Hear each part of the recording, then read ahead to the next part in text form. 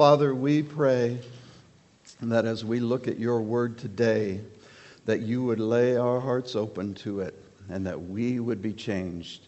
We want to learn, but we want to grow more. And so, Father, as we look at this ancient text of these things from this man, Jeremiah, your prophet, and the words that you had for your people, Father, would they work in our hearts today, that worship would well up in our hearts.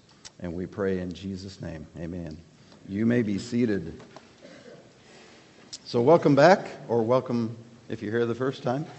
We've turned the corner in our Jeremiah study. This is week 5 of 6. You can find the previous recordings at the web page, I think in the app as well if you'd like. And I think the handouts, previous handouts are there as well. That crazy little chart at the top of the front gives you an indication sort of the big structure of this book from Jeremiah. Everything was pointing in it to the very center, chapters 30 to 33 of the restoration of Judah and Israel that we looked at last week. And now we're on our way out. So today, the big arc, I'll give you just the big picture of what we've got here today in these 12 chapters that we'll cover. They all center around, chronologically, the fall of Jerusalem. So chapters 34 to 38, we will see the increasing disobedience of Judah. We'll see hostility during the reigns of Jehoiakim and Zedekiah before the fall of Jerusalem. Chapters 39 to 41, in rapid succession, we will see things go from one leader to another, from Zedekiah to Gedaliah to Ishmael to Johanan, and how it was a dangerous time to be leading Israel because your days were short in and around those days. And then in chapters 42 to 45, we will see the hearts of people unveiled or revealed as it related to going back to Egypt. And so the big idea, as you see in the title of this and in the title of the sections, is how hearts are revealed by the circumstances that the Lord brings. So if you haven't already turned to Jeremiah 34, please do that. We're going to begin there. And in this first section, we're, as you've seen before, as I've told you already, this is not laid out chronologically at all for us. So we're going to bounce back and forth between the days right before Jerusalem's fall, the reign of Zedekiah, to about a dozen years earlier to the reign of Jehoiakim. What we're going to see are hearts revealed. And the first thing in chapter 34 are profane hearts. And so we're not going to read, as you might expect, we're not going to read all 12 chapters here in the next 45 minutes. But we are going to get some little snippets. So let me give you the backdrop here. Early in chapter 34, Jeremiah came and he's speaking to Zedekiah, reminding him again what's going to happen in the first few verses. And then in verses 10 and 11, what you see, let me just read those. They, that is, the people of Israel, obeyed all the officials and all the people who had entered into the covenant that everyone would set free his slave, male or female, so that they would not be enslaved again. And they obeyed and they set them free. So they understand the city is about to fall. And who needs a slave? Now, the best thing to do is just set them free so that they can be on their own. And it also lines up with the covenant and the way that slavery or indentured servitude worked in Israel all along. It was not a lifelong thing unless it was at the choice of that slave. They were released after 7 years. But then look at verse 11. But afterward, they, that is the officials, they turned around and took back the male and female slaves that they had set free and brought them into subjection as slaves. So they released them and then they changed their mind and they took these slaves again. So why does this matter? And what is it that God is after as he speaks to the people of Israel? Look at verse 16. Sorry, let me go to 15. This is Jeremiah speaking on behalf of the Lord. You recently repented, and you did what was right in my eyes by proclaiming liberty, each to his neighbor, and you made a covenant before me in the house that is called by my name. But then you turned around and profaned my name. So this is the very center of the sin of the people. It's not that God does not care for slaves, but he cares first and foremost for his name and his covenant. And by what these people had done to re-enslave their slaves was first and foremost a sin against the name of the God of the covenant. Verse 16, you profaned my name when each of you took back his male and female slaves, whom you had set free according to their desire, and you brought them into subjection to be your slaves.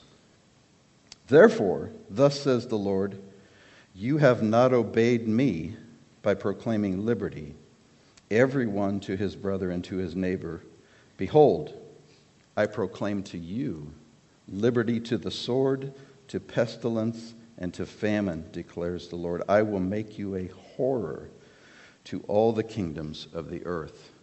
These are just shocking, astounding words of judgment from Yahweh to those who had profaned his holy name, even as they mistreated their fellow Jew. Going on in verse 18, and the men who transgressed my covenant and did not keep the terms of the covenant that they made before me, I will make them like the calf that they cut in two and passed between its parts. Where have you heard that before? That should remind you of something else from the Old Covenant. Abraham and, right, this is the covenant that the Lord made with Abraham, Genesis 15, where these animals were cut in half and there were birds set on either side, and the Lord passed through as a fire pot and a smoking something. I forget the exact details. But God said, if I don't keep my covenant, let me be as these animals. Let me be torn asunder. That's why it's often referred to as cutting a covenant, because they would take an animal and cut it, and then the parties of the covenant would pass through, promising that we're going to keep this covenant, and if we don't, let me be as the two parts of this heifer or this goat that I'm passing between. And this is exactly what the Lord now is calling down upon the officials who had taken back the freedom of their brothers. All right, we're moving on. In contrast, chapter 35, obedient hearts from the strangest of places, the Rechabites. Anybody know what a Rechabite is? I didn't. Rechabites, they're descendants of Rechab, and they're essentially Midianites, and Midian was a descendant of Abraham, but not of Sarah. Midian was born of the union of Abraham and Keturah, his wife that he had late in life. So they were cousins of all of the tribes of Israel, but they were not Israelites. And Midian, you may remember in Judges, they were a thorn in the side of Israel in the days of Gideon. Midian had a hand in drawing Israel away from the covenant God in Numbers 25, in Baal Peor. You can look those things up. But here we have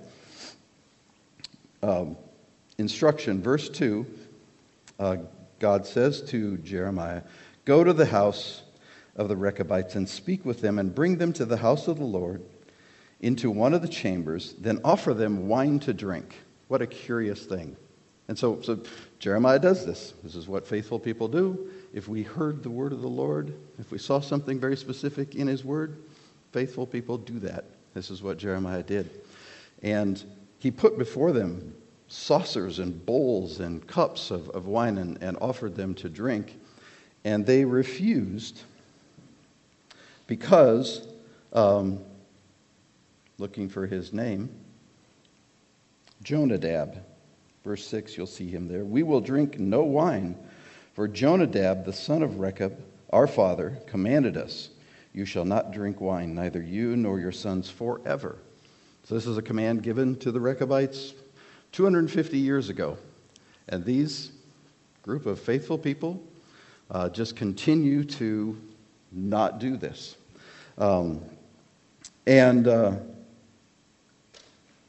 Yahweh then, through Jeremiah, chastises Judah and Jerusalem for her unwillingness to receive instruction to his word. So look at verses 16 and 17. This is Jeremiah speaking to Israel. The sons of Jonadab, the sons of Rechab, have kept the command that their father gave them. But this people, that is you, Israel, has not obeyed me. Therefore, thus says the Lord, the God of hosts, the God of Israel, behold, I am bringing upon Judah and all the inhabitants of Jerusalem all the disaster that I have pronounced against them, because I have spoken to them and they have not listened. I have called to them and they have not answered. Okay, there's a promise then as well at the end of the chapter, verse 19. Therefore, because of the faithfulness of the Rechabites, therefore thus says the Lord of hosts, the God of Israel, Jonadab, the son of Rechab, shall never lack a man to stand before me. And we'll circle back to that in just a little bit, but just keep that in your mind. Raise your hand and remind me if I don't come back to that. But so we have the contrast between the profane hearts of the Israelite officials who took back the promise of letting go their slaves. Now the strange faithfulness of these Rechabites who we've just never heard of, that they're just continuing to be faithful to their ancestral father. Now, chapter 36, we have a defiant heart that we are given in Jehoiakim. Verse 3, we'll set this. Well, let me start in verse 2. Take a scroll, the words from the Lord to Jeremiah. Take a scroll, write on it all the words that I've spoken to you against Israel and Judah and all the nations from the day I spoke to you. We assume that means the first day I spoke to you.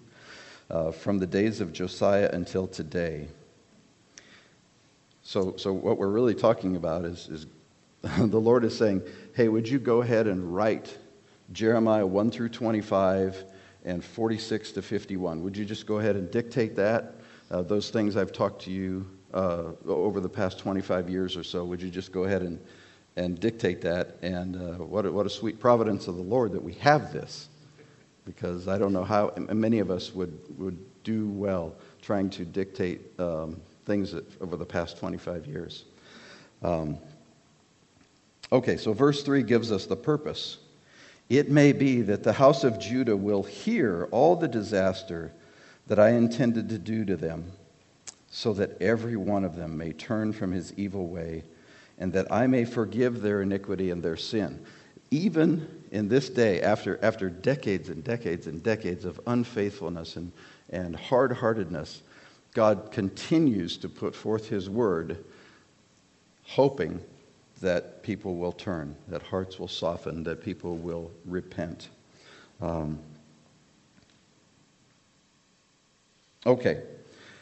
Because it tells us in verse 5, Jeremiah was prohibited from going to the house of the Lord. That could have been any number of times when he's gone there and he's prophesied, and those in charge of the house of the Lord would say, don't come back. And those who are keepers of the gates, don't let him back in. Then Baruch, the guy who takes the dictation, lost the word. Scribe, thank you. Sheesh. Takes the scroll, and off he goes into the temple. And this kicks off a fascinating series of events for us. He and He's reading verse 10 in the hearing of all the people, this scroll. Verse 11 to 13, somebody who's a page, we'll say a page to a senator or somebody in the presidential cabinet, hears this, goes to the presidential cabinet and says, you should hear what Baruch is doing down in the temple, what he's saying. A messenger then in verses 14 to 15 was sent to summon Baruch to come and read to the officials, to the presidential or the royal cabinet. Verses 16 to 19, fear grips these officials after they hear what happens. They say in verse 16, we must report all these words to the king. And then they know that it's going to go badly. Verse 19, so they say to Baruch, go and hide, you and Jeremiah, and let no one know where you are. Verse 20, a report is made to the king, and that brings us to this defiant heart. Because here's Jehoiakim, and what's he going to do as he's hearing the word of the Lord read to him? Verse 21, then the king sent Jehudi to get the scroll, and he took it from the chamber of Elishama, the secretary, and Jehudi read it to the king and to all the officials who stood beside the king. It was the 9th month, and the king was sitting in the winter house, and there was a fire burning in the fire pot before him. As Jehudi read 3 or 4 columns, the king would cut them off with a knife and throw them into the fire in the fire pot until the entire scroll was consumed in the fire that was in the fire pot. This is how the word of the Lord is received by Jehoiakim, and his defiant heart is revealed.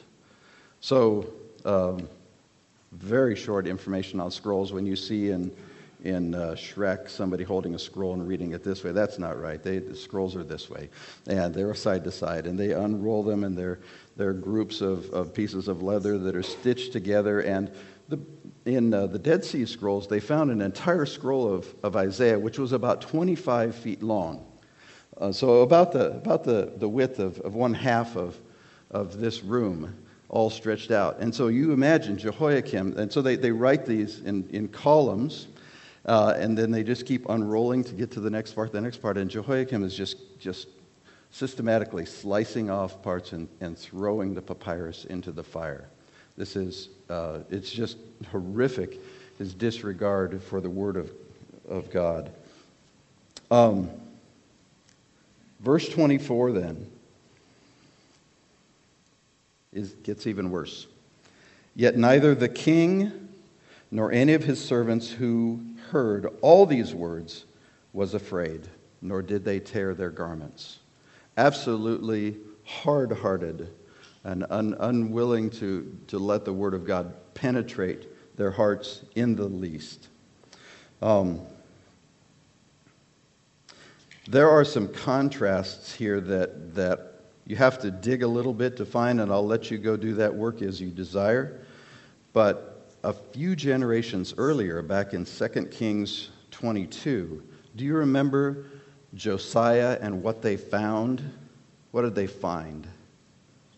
They found a scroll, the book of the law, and their response was to humble themselves, to tear their garments once they read the scroll and they realized how unfaithful the nation had been. Here's the thing. If you go and you compare the names of people from 2 Kings 22 with Josiah and the people involved in this little episode here in Jeremiah 36, we're talking about the sons and grandsons of the very same people who were involved with Josiah. That's really chilling to think about, just in a generation or two, the vast contrast in terms of the response to the Word of God. Okay. At the end of 36, though, look at verse 32. Then Jeremiah took another scroll, gave it to Baruch the scribe, the son of Neriah, who wrote on it at the dictation of Jeremiah all the words of the scroll that Jehoiakim, king of Judah, had burned in the fire. And many similar words were added to them. So they just did it all again. Another scroll. Fine, Jehoiakim. Yeah. The Lord's word will stand, and it will be there as the Lord wants it. All right, 37 and 38, we're going to get together here. Now we're back to Zedekiah, so we're very close to the fall of Jerusalem. Look at verses 2 and 3 with me of Jeremiah 37. But neither he nor his servants nor the people of the land listened to the words of the Lord that he spoke through Jeremiah the prophet. King Zedekiah sent Jehukal, the son of Shelemiah, and Zephaniah the priest, the son of Messiah, to Jeremiah the prophet, saying, "Please pray for us to the Lord our God." So it's a curious thing that we see this happening, that there seems to be some, at least, remorse on the part of Zedekiah. But what we do see happen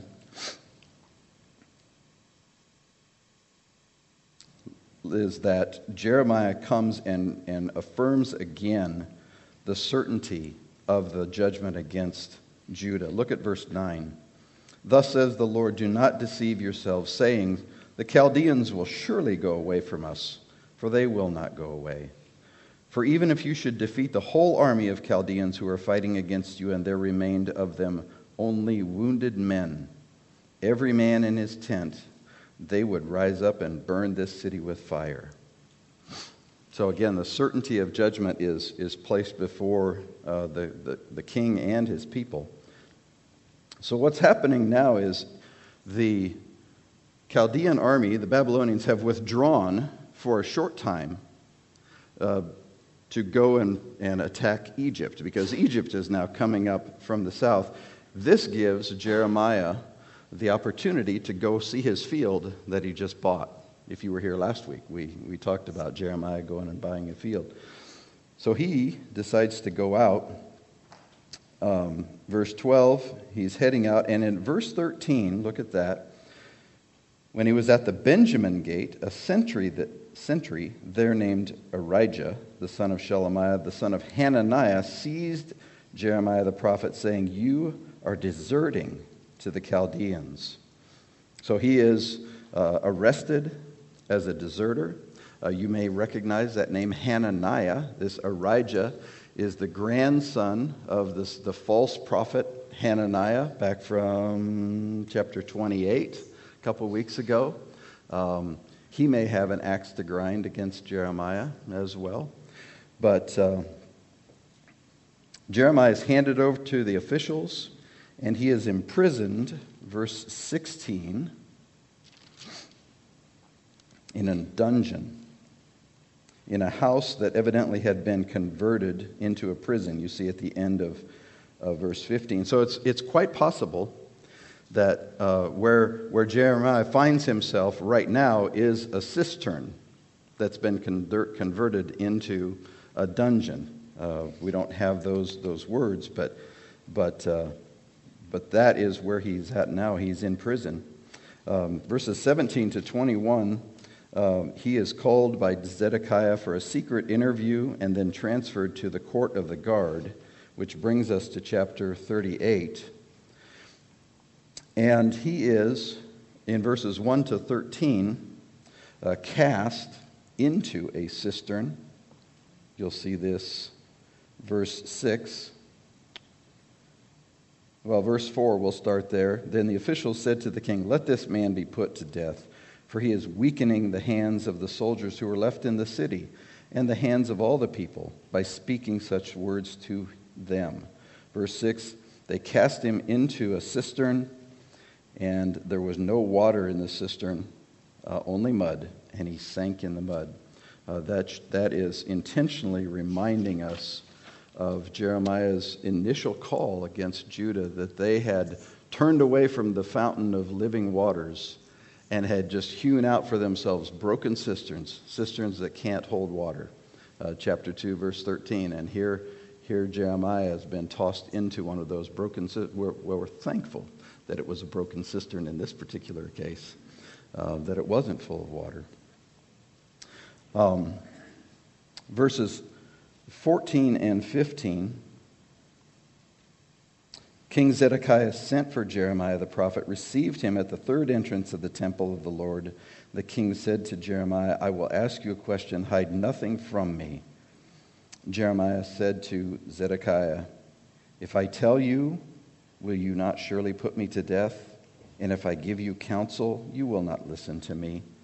So just recognize the situation that Jeremiah is in. He has preached to Judah and to Jerusalem for decades. And he says, if I speak truth to you, you'll kill me, and you won't even listen to me. But the faithfulness of Jeremiah through all of this is astounding. Okay, so some quick takeaways before we go on. First, actions reveal the heart. Actions reveal the heart. And I'll say often more deeply than we realize. We saw in chapter 34 that when the Israelites turned around and reclaimed their slaves, God's first concern was not for the slaves, but for the profaning of his name, though he cares for the downcast, the downtrodden, of course. And we see the contrast of the Rechabites' faithful obedience to a command from 250 years ago. So their actions are revealing their faithfulness or their unfaithfulness.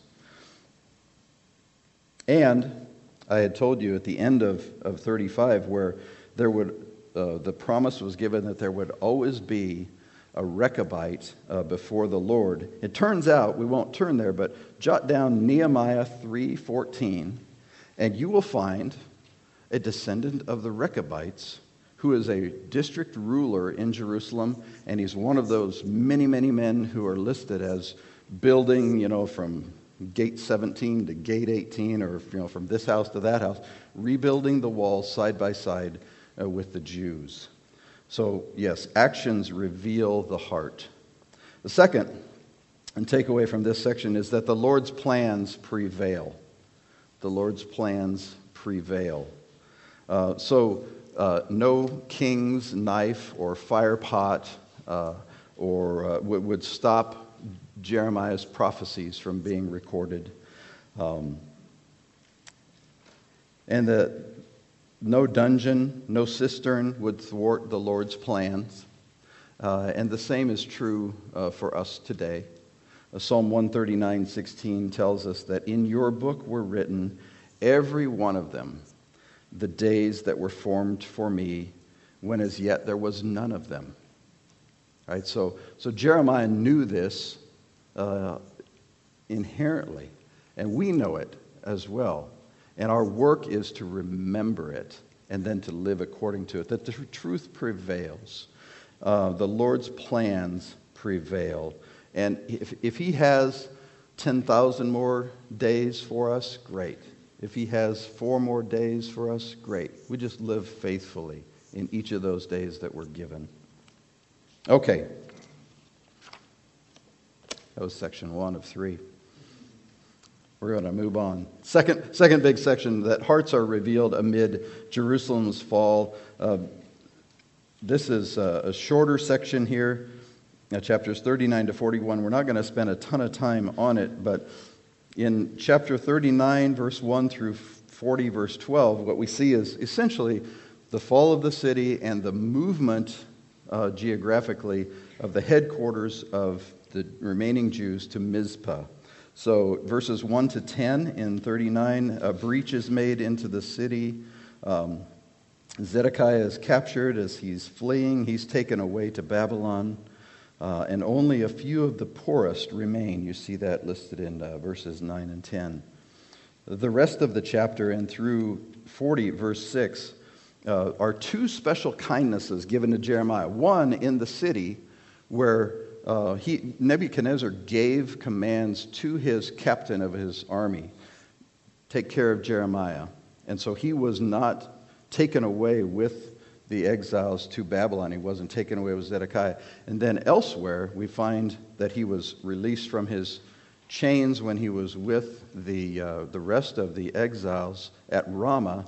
And the captain of the guard essentially said, listen, you go where you want. Your life is yours, and we're not going to lay hands on you. And he was just released to be wherever he wanted. Chapter 40, verses 7 to 12 then, what we see is that Babylon had appointed Gedaliah, verse 7, to be the governor in the land. And they are in Mizpah, which is a little bit north of Jerusalem.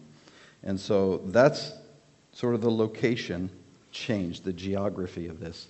The rest of chapter 40 and in through 41 is the change in the leadership. The first part, the change in the location. Here, the change in the leadership from Gedaliah to Ishmael to Johanan.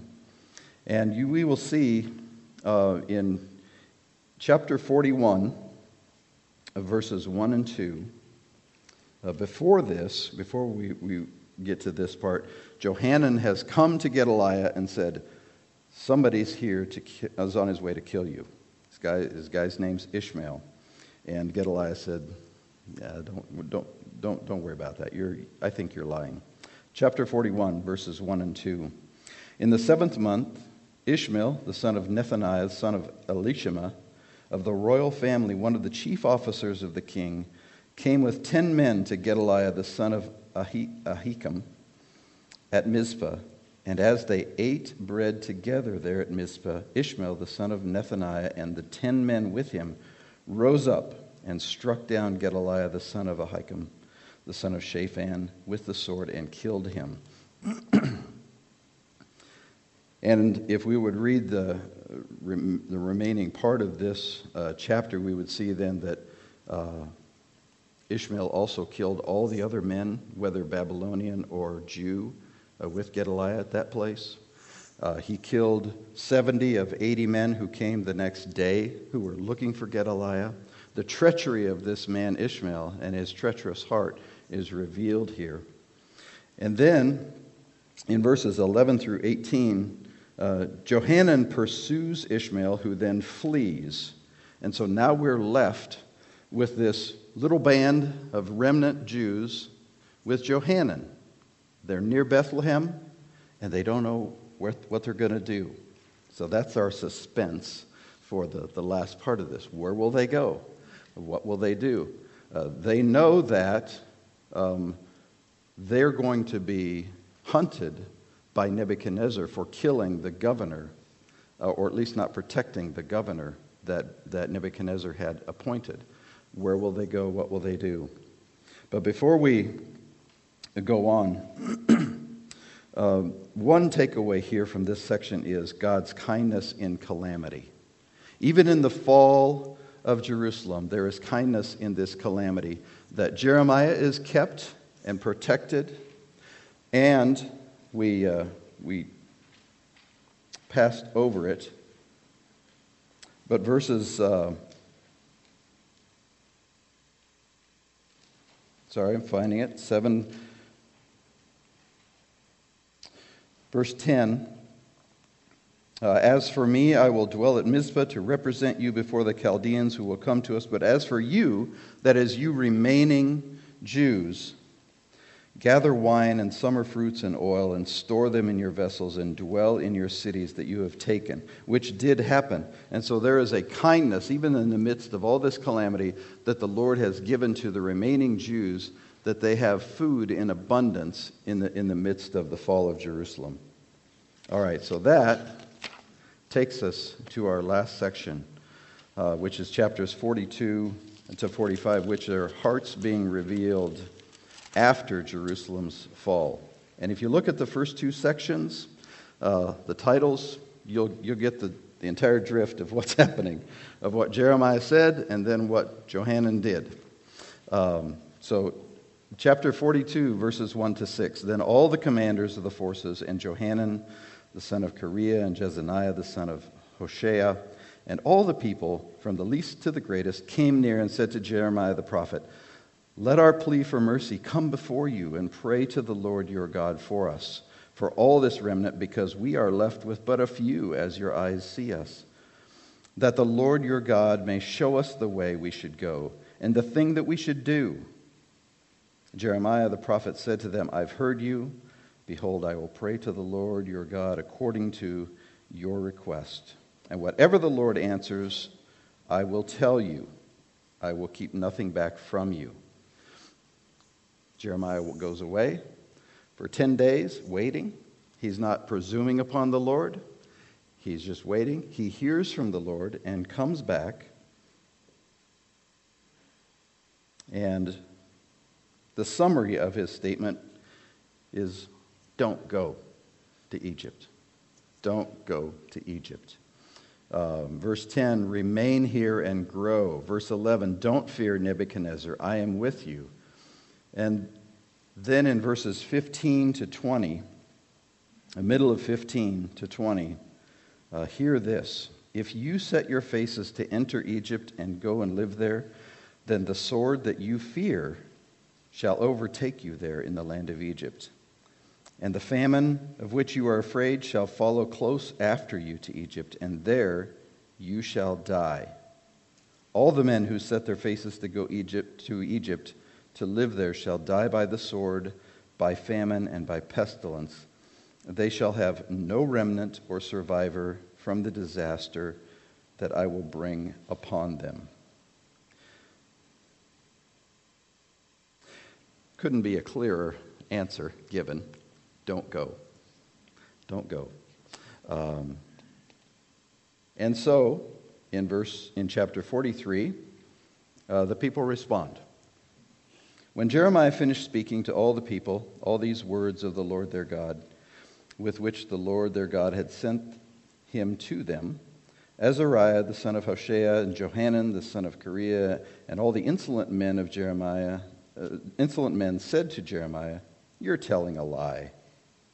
The Lord our God did not send you to say, 'Do not go to Egypt and live there.'" So, couldn't be clearer, the response either here of the defiant hard-heartedness of these people. And so, Johanan gathered up everyone, including Jeremiah, and off they went to Egypt. And Jeremiah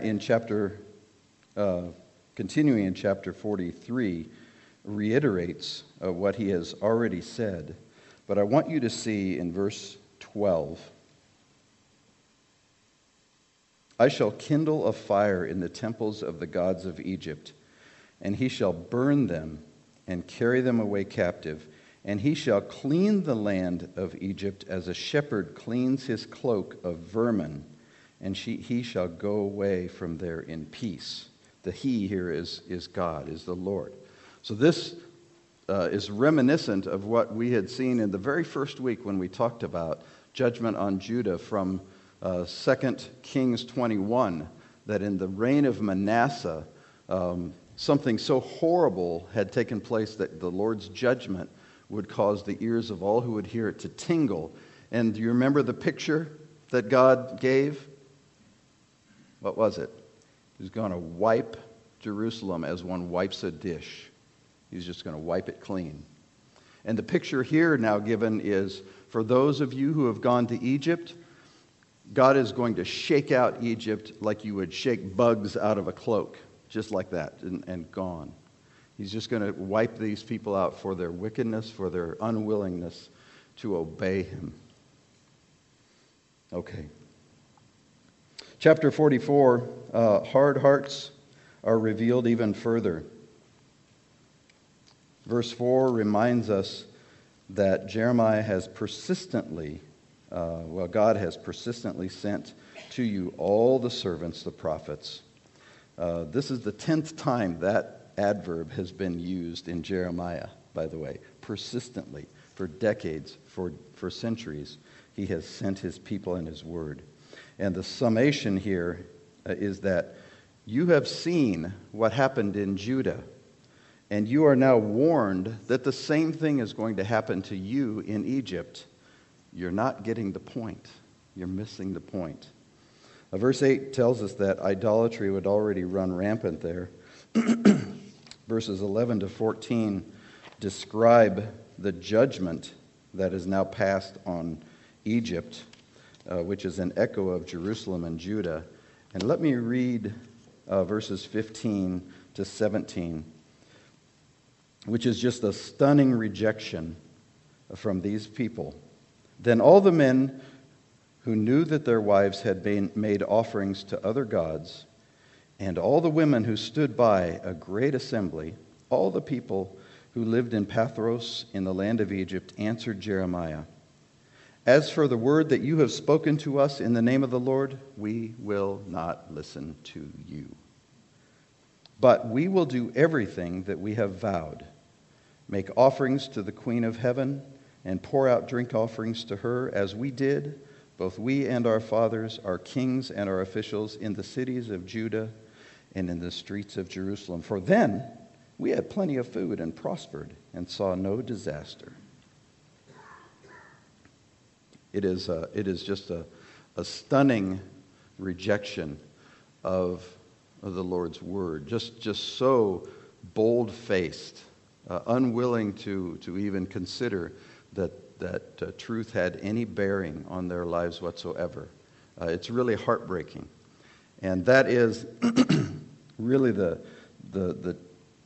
main part of our takeaways in this section. They are that truth remains and truth reveals, if you're keeping score on your handout.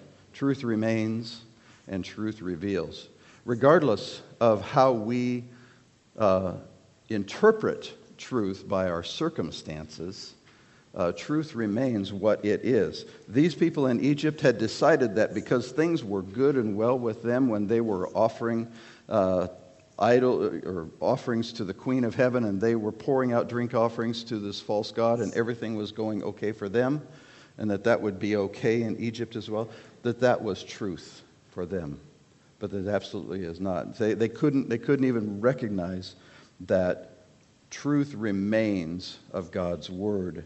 Their fatal flaw was their defiant rejection of the truth of God's word. And Jeremiah's closing words in chapter 44 were a promise that this would come to pass, and in this case for their harm. Look at verse 29. "This shall be a sign to you, declares the Lord, that I will punish you in this place, in order that you may know that my words will surely stand against you for harm." And then he goes on to say that the Pharaoh himself would be taken captive by Nebuchadnezzar.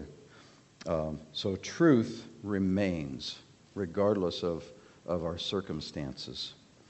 And then truth reveals. At the end of chapter 41, Johanan looks like a hero. He had warned Gedaliah of the assassin's plot, and then he chased down the assassin and chased him off, and he rescued a small remnant of Jews. He looks like the good guy, right? But faced with direct commands from Jeremiah to not go to Egypt, Johanan refused to believe or obey, revealing the truth coming to him, revealed his impenitent heart.